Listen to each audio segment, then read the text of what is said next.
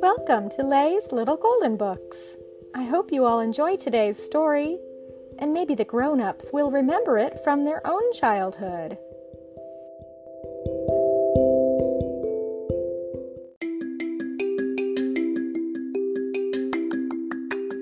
The Taxi That Hurried by Lucy Sprague Mitchell, Irma Simonton Black, and Jessie Stanton.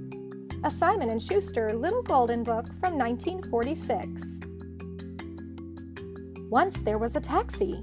It was a bright yellow taxi with 2 red lines running around its body. Inside it had a soft leather seat and 2 hard little let-down seats. It was a smart little taxi, for it could start fast, jerk whiz. It could tear along the street, whiz squeak. It could stop fast, squeak jerk. Its driver's name was Bill. He stepped on the gas to make the taxi start fast. He stepped on the brake to make it stop fast. Together they were a speedy pair. They could wiggle through the traffic. They could jiggle up the passengers better than anything else on the city streets. One day the taxi was standing on the street close to the sidewalk. Bill and the little taxi didn't like to stand still long. They liked to keep on the move. I wonder who will be our next passengers, thought Bill. Just then, Bill heard some feet running on the sidewalk, thump, thump, thump, and he heard some smaller feet pattering along too, thumpity, thumpity, thumpity. He leaned out and saw Tom with a little suitcase and Tom's mother with a big suitcase, and both of them were breathing hard. "Oh," gasped Tom's mother, "taxi driver man, please drive us to the station as fast as you can. We're very late and the train won't wait. Oh, oh, oh." Tom and his mother tumbled into the taxi and slammed the door. "Sure, lady," answered Bill. "We're a speedy pair. We can get you there." Away went the taxi. It liked to tear along in a hurry, purring softly. It rushed down the street like a yellow streak with the 2 red lines blurred into one around its middle. It wiggled through the traffic. Tom and his mother bounced and jounced on the leather seats. Tom's mother sat on the wide, soft one behind, but Tom sat on a little hard one so that he could look out of the window. Then suddenly, squeak jerk, the taxi stopped short. It stood stock still in the middle of the street. Ahead shone a bright red light. Underneath the light stood a big traffic policeman holding up his right hand. Tom's mother called through the window, "Taxi driver man, must you stop when lights are red? We simply have to get ahead. We're terribly late and the train won't wait." And Bill answered, "Surely, lady, you have seen how cars must wait till lights are green. But we're a speedy pair. We'll surely get you there." Then suddenly, jerk whiz, they were off again down the crowded street. For the light had changed to green again. Away went the taxi down the street faster than ever. Now it had to turn and twist, for the street was full of traffic, trucks and wagons and other taxis. The little taxi hurried past them all like a yellow streak, and people could hardly see Tom's little face looking out of the window as he bounced and jounced by. "My," said the people on the sidewalk, "that's a speedy taxi. I wonder why it's in such a hurry. Lucky it's got such a good driver." The taxi wiggled around a big bus. It jiggled across a trolley track. Then suddenly, squeak jerk, the little taxi stopped short again. It stood stock still behind a big coal truck that was backing up to the sidewalk, for the driver was trying hard to get his truck just the right way for the black coal to go jumping and clattering down its slide into a hole in the sidewalk.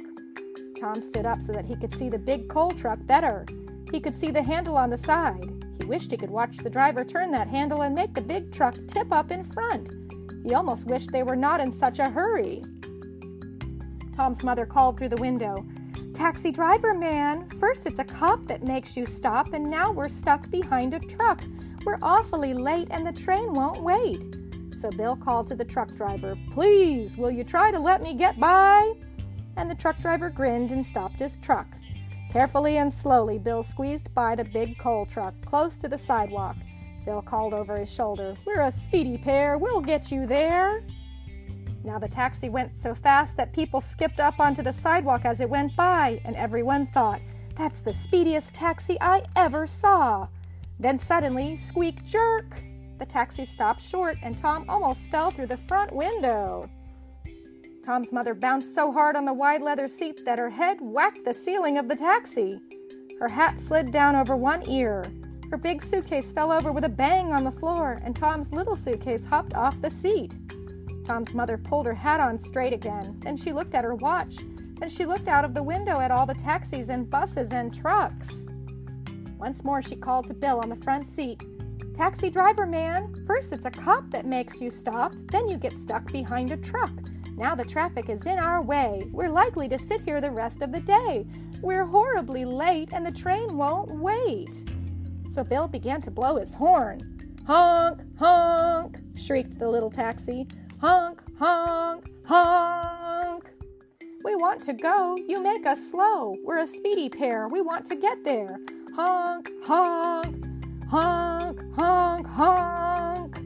The nearer they came to the station, the more taxis and buses and trucks there were on the street. Past them all, the speedy taxi wiggled and jiggled, twisting and turning and curving and dodging.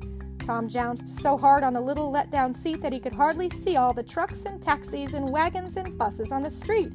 Suddenly they stopped, and Bill blew the horn again. Honk, honk, honk. Tom's mother put her fingers in her ears, for she didn't like the noise. She thought, "Here we sit. We really need wings to pass so many pokey things." But Tom shouted to the taxi driver man in a loud voice to make him hear. "Do it again, please! Do it again, please!" And the taxi driver man honked again. Down the street, up above the station, they could see the big station clock. In 5 minutes, the train would go. They really were very terribly, awfully, horribly late, and they knew the train wouldn't wait.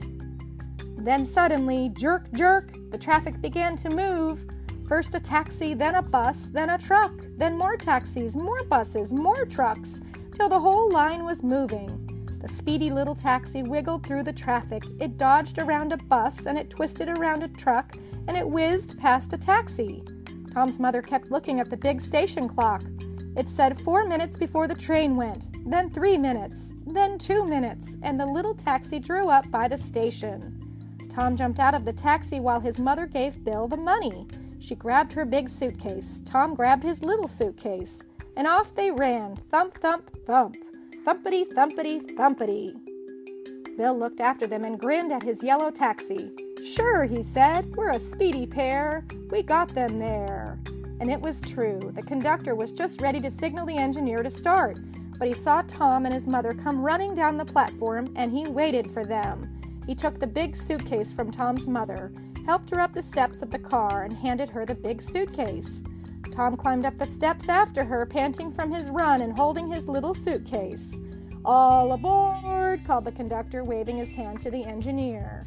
Then the conductor swung onto the train just as it began to move. "You're a fast runner," he said to Tom. And to Tom's mother he said, "Lady, you just made it." Tom was still breathing hard, but he managed to gasp out, "We made it because we had a speedy taxi and speedy driver. You should have seen that taxi hurry." The end.